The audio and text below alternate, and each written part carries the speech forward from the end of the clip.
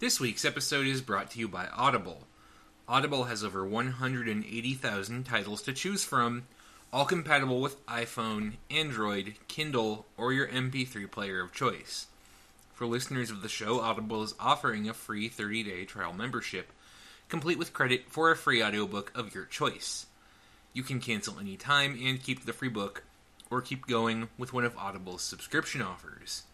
Go to audibletrial.com/Japan to claim your offer. This week, I'm going to recommend 1984 by George Orwell. This is honestly the easiest Audible recommendation I've ever done. I love George Orwell's work, and 1984 is one of the best pieces he ever did. Read it if you haven't, read it again if you have, and go to audibletrial.com/Japan to claim your copy.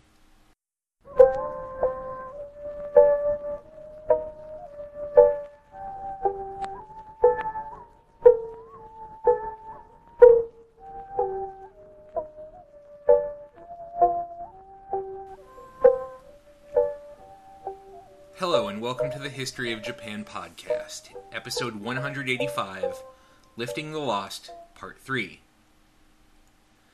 So if you're going to build a new Japan, the first thing you need is a blueprint, a fundamental guide upon which later decisions will be based, and upon which the future of the country can be established. In other words, you need a constitution. Today is the story of Japan's 1947 constitution, commonly called the Showa Constitution, since it's from the period of the reign of Emperor Showa, aka Hirohito. This distinguishes it from the old Meiji Constitution from 1889. Very early in the planning by the State War Navy Coordinating Committee, or SWINC, it was decided that the old constitution had to go. The Meiji Constitution was fundamentally an authoritarian document. It heavily circumscribed both the powers of elected assemblies and the individual rights enjoyed by Japanese subjects, not, by the way, Japanese citizens.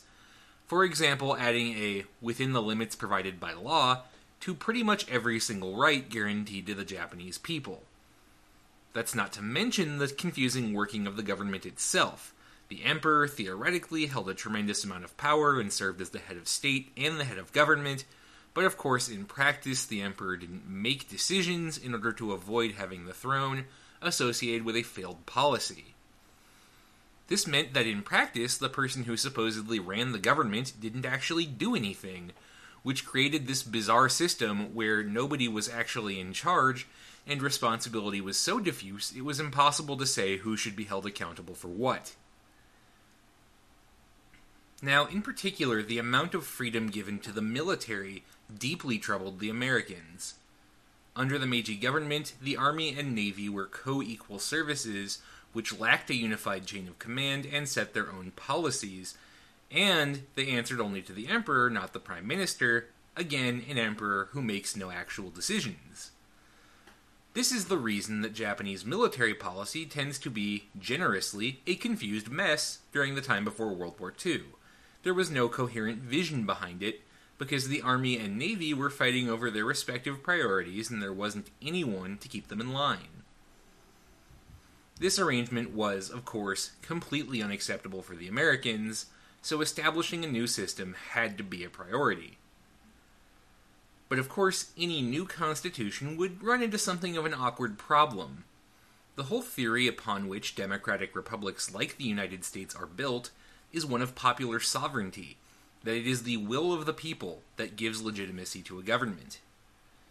The United States Constitution, for example, is legitimate in this view because the individual state governments or assemblies, as representatives of the people of the state, signed onto it, first during the ratification debates and then as each state joined the Union. A Japanese constitution imposed by the Americans would thus present an awkward situation if it was to be grounded in notions of popular sovereignty. It would be a popular document imposed by a foreign government which was occupying Japan with a very large military force. So not exactly the unvarnished will of the people.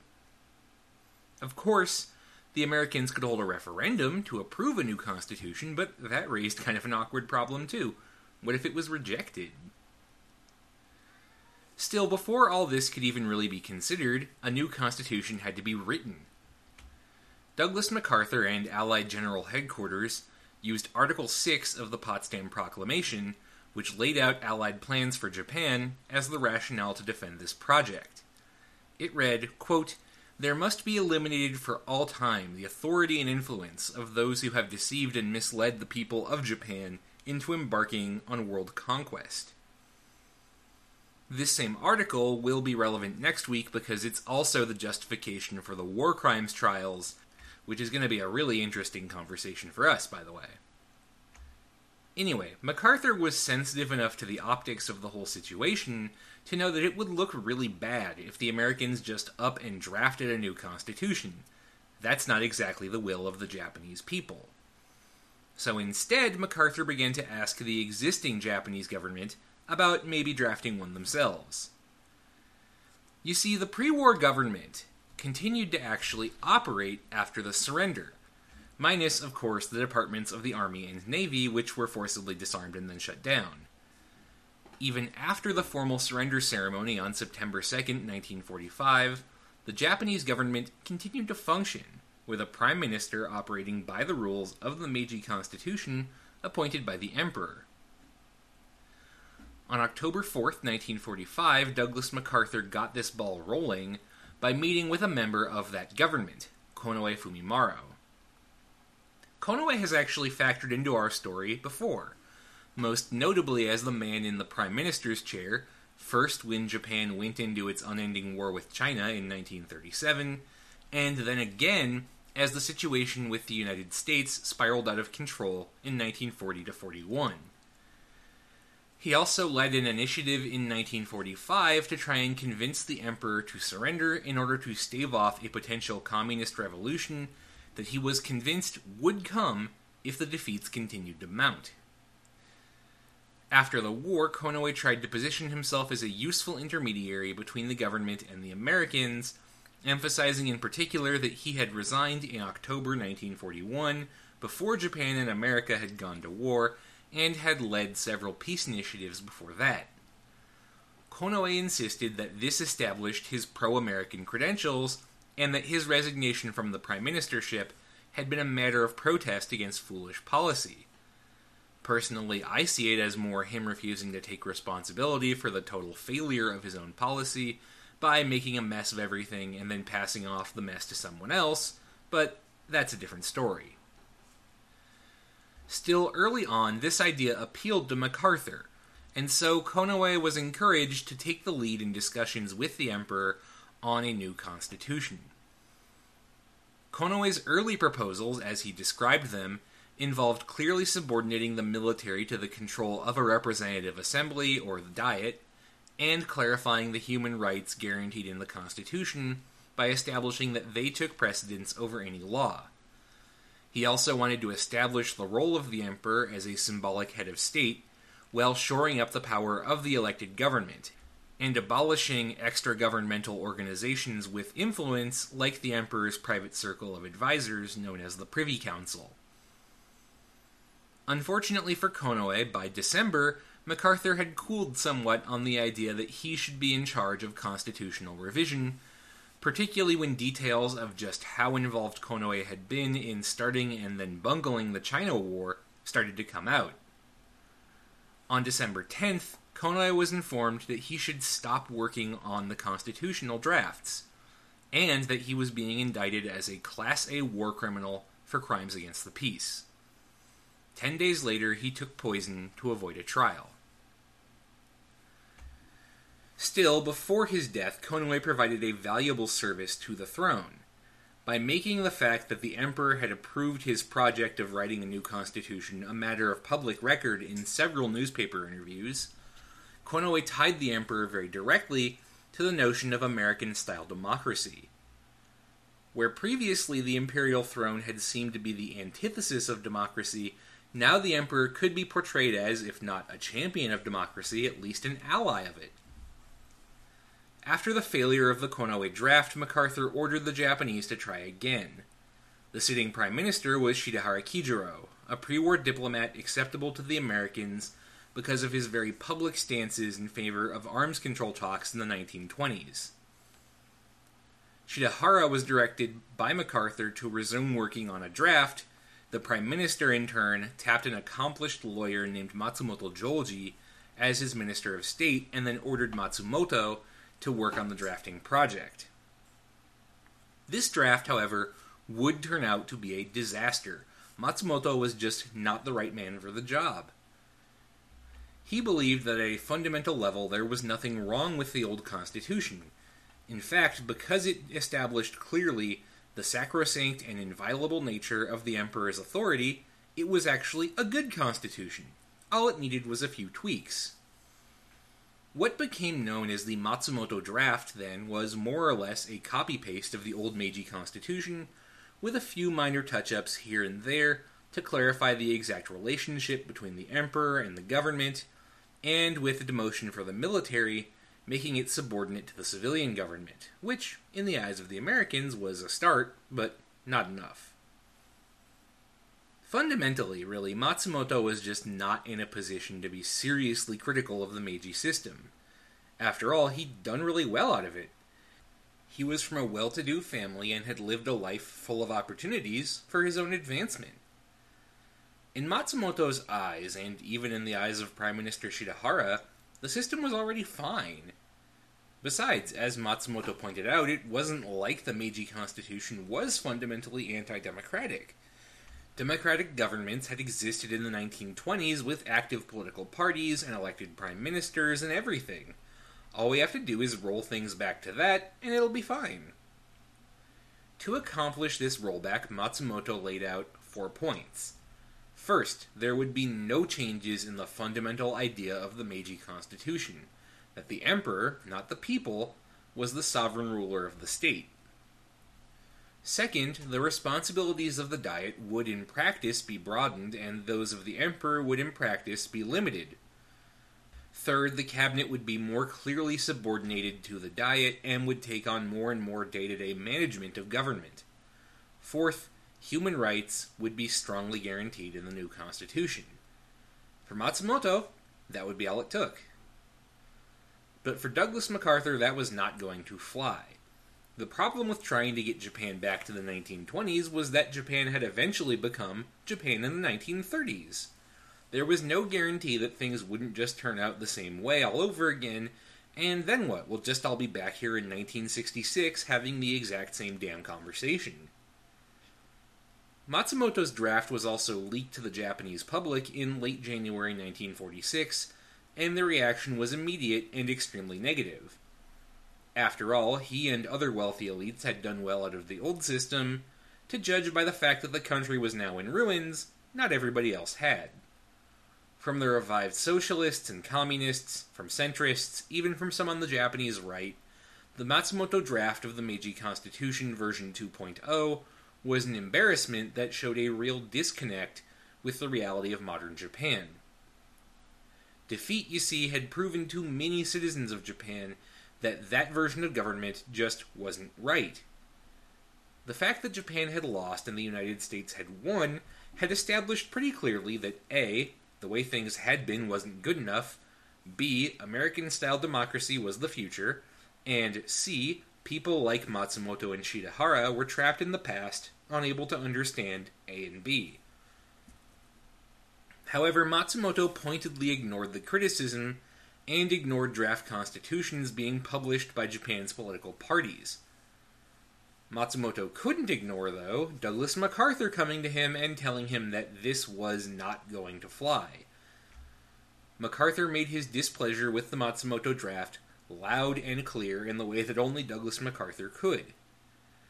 Matsumoto, in turn, attempted to defend his draft by falling back on old ideas of an unbridgeable cultural gap between Japan and the West.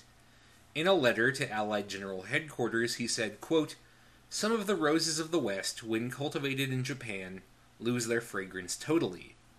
But that kind of flowery, rimshot language was not going to convince MacArthur. Democracy or bust. So when, with great fanfare, Matsumoto Joji's draft arrived at Douglas MacArthur's desk, MacArthur promptly threw the damn thing out the window. and that's when he made a fateful decision. If the Japanese weren't going to play ball and give him the constitution that he wanted, he was going to give them a constitution instead. On February 4th, 1946, Douglas MacArthur handed one of his chief aides, Colonel Charles Cadies of Newburgh, New York, an assignment. Assemble the best people he could from the occupation government and hold a constitutional convention for Japan. This constitutional convention would be guided by a single sheet of paper, scribbled by MacArthur, with 3 points on it. First, preserve the emperor but remove his powers, making him subordinate to the Constitution and the people. Second, disarm Japan permanently by writing an anti-war clause into the Constitution. Third, end Japan's peerage system and its system of hereditary nobility. Oh, and as a little footnote on the bottom, pattern the budget after the British parliamentary system. Oh, and what's the deadline for this homework assignment, you might ask? In 8 days. The new draft had to be on MacArthur's desk on February 12th. For comparison, if you're curious, the U.S. Constitutional Convention went from May 14th to September 17th, 1787. You may ask what the damn rush was. Why do this in 8 days? Why not give the Japanese another go, perhaps this time picking some people from outside the government? I think the answer is two-pronged. First, having to do with MacArthur's own impatience to accomplish his objective. He wasn't really the wait-and-let-things-play-out type of person. And second, having to do with the geopolitical situation.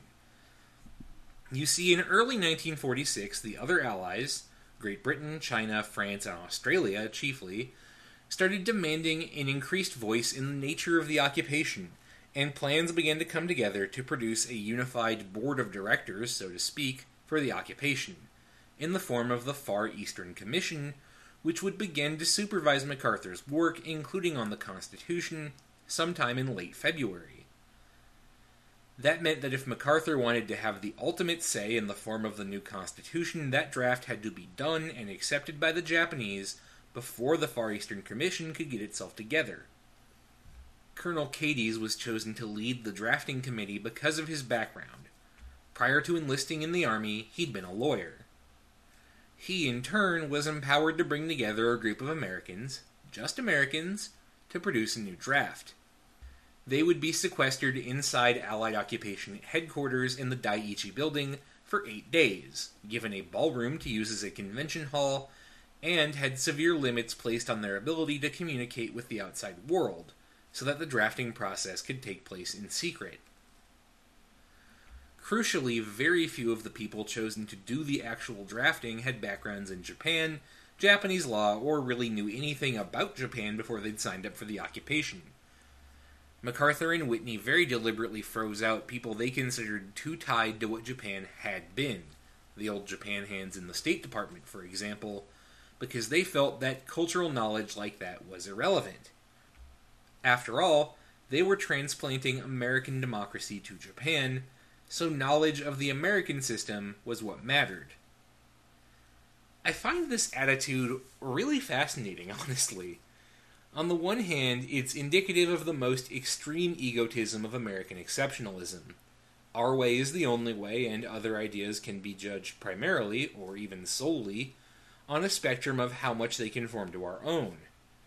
On the other hand, it's also a direct rejection of the kind of egotistic paternalism that underlay the attitudes of some Americans towards Japan, and Japanese elites in some cases to the Japanese masses. It's a rejection of the idea that some kind of Eastern attitude or Oriental culture meant that the Japanese were unable to engage with Western ideas of liberty and democracy, that they were a bunch of hive-minded followers. In other words, it's a rejection of some, though certainly not all, of the racist attitudes of the day. Now, we've talked a bit about some of the more specific provisions of the Constitution, specifically Articles 14 and 24, which protect the rights of Japanese women to gender equity, as well as equality in marriage, as well as the economic articles of the Constitution. These sections of the Constitution were driven by the 2 women present at the drafting ceremony, Beata Sirota, an Austrian-American Jew who was able to sell her male colleagues on including gender equity in the Constitution, and Eleanor Hadley, an American economist who took on the personal crusade of breaking up Japan's megacorporations, the Zaibatsu. If you want to have another look at those articles and those women, check out episode 59 in the podcast feed. I'm going to be operating on the assumption that that story is old hat for you, so I'm not going to retread it here. Instead, I'm going to focus on other aspects of the drafting process.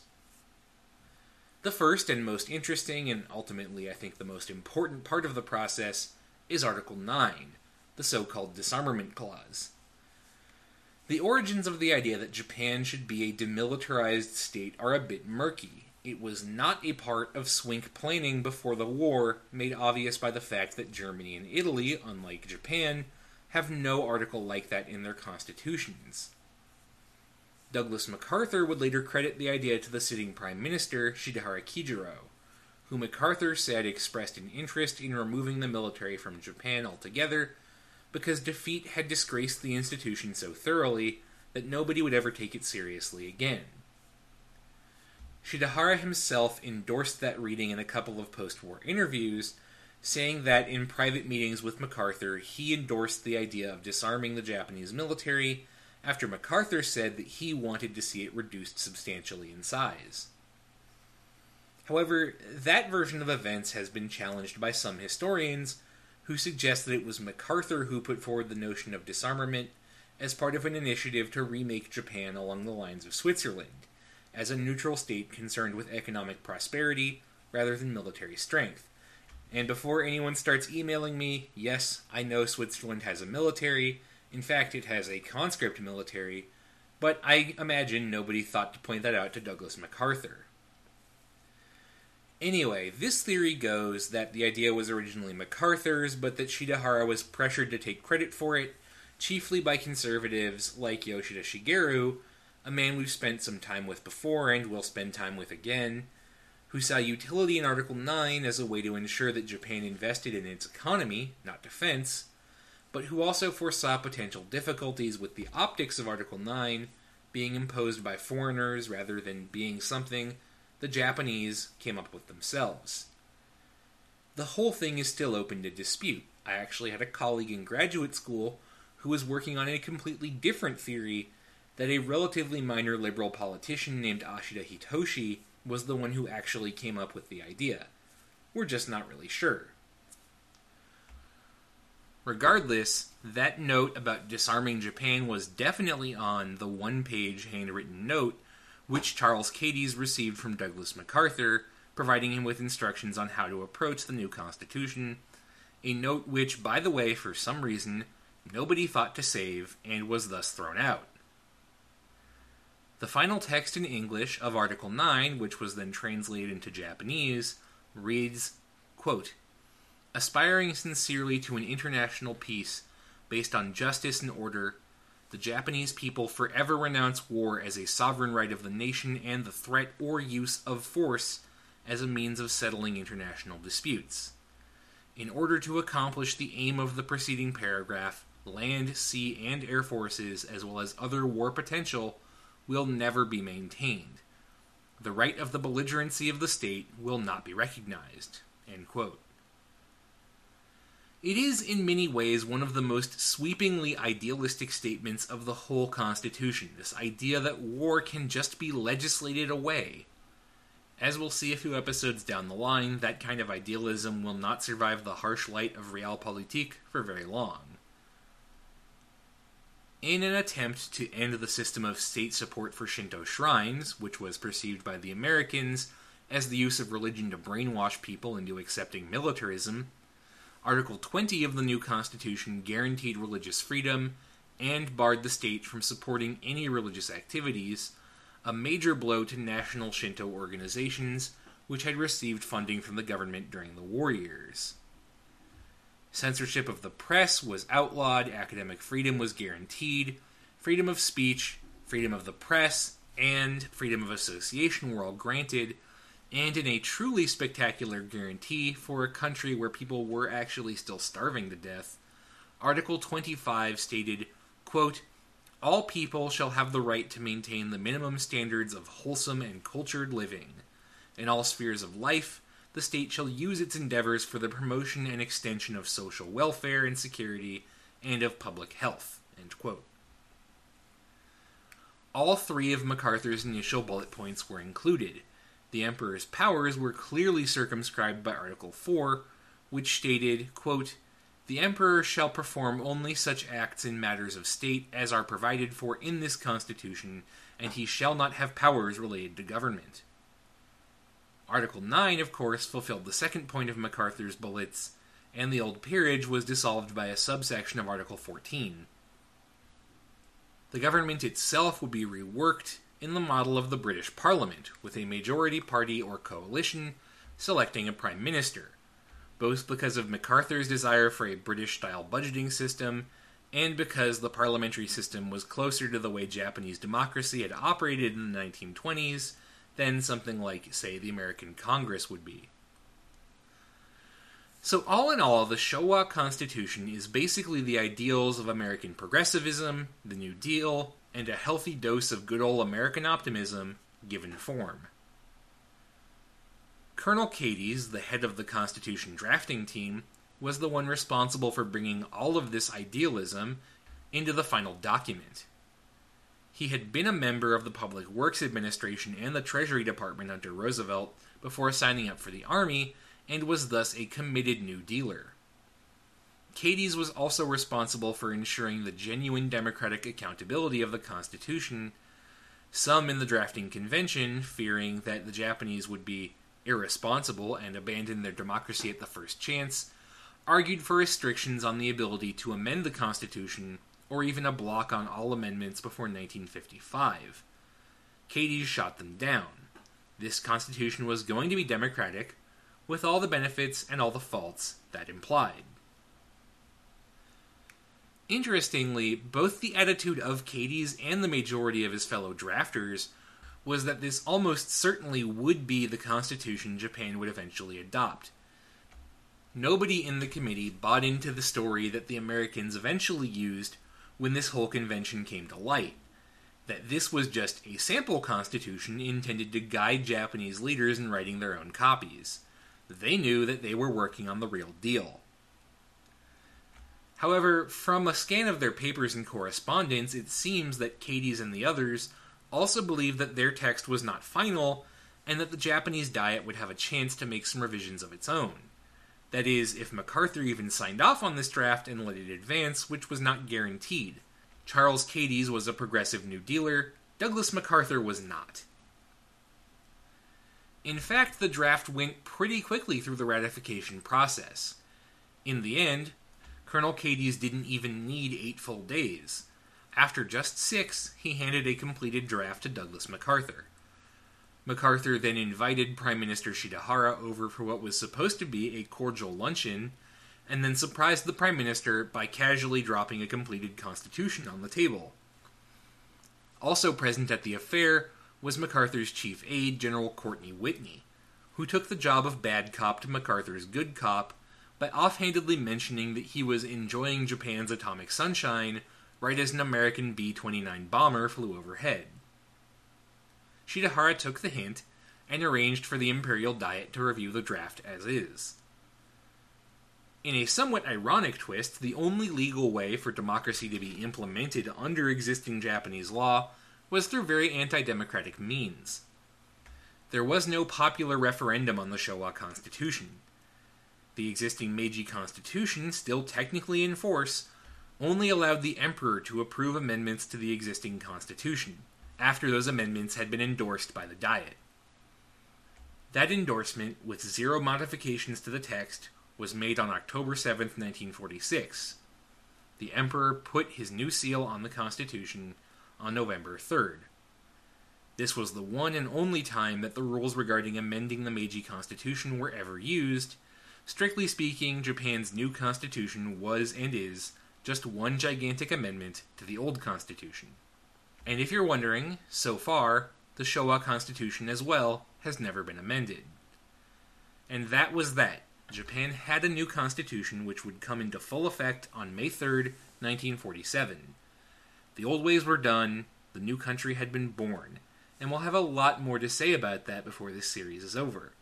But before we get there, the past has yet to be fully reckoned with. For the next 2 weeks, the Tokyo War Crimes Trials. For now, though, that's all for this week. Special thanks this week to Elton Jung and to listener Marcus for donating to support the show. To join them, to find out more about this week's episode or any other episode, or to submit ideas for future episodes, check out the podcast webpage at www.historyofjapan.wordpress.com or our Facebook page at facebook.com/historyofjapanpodcast. Thanks again for listening, and I'll see you next week for Lifting the Lost, Part 4.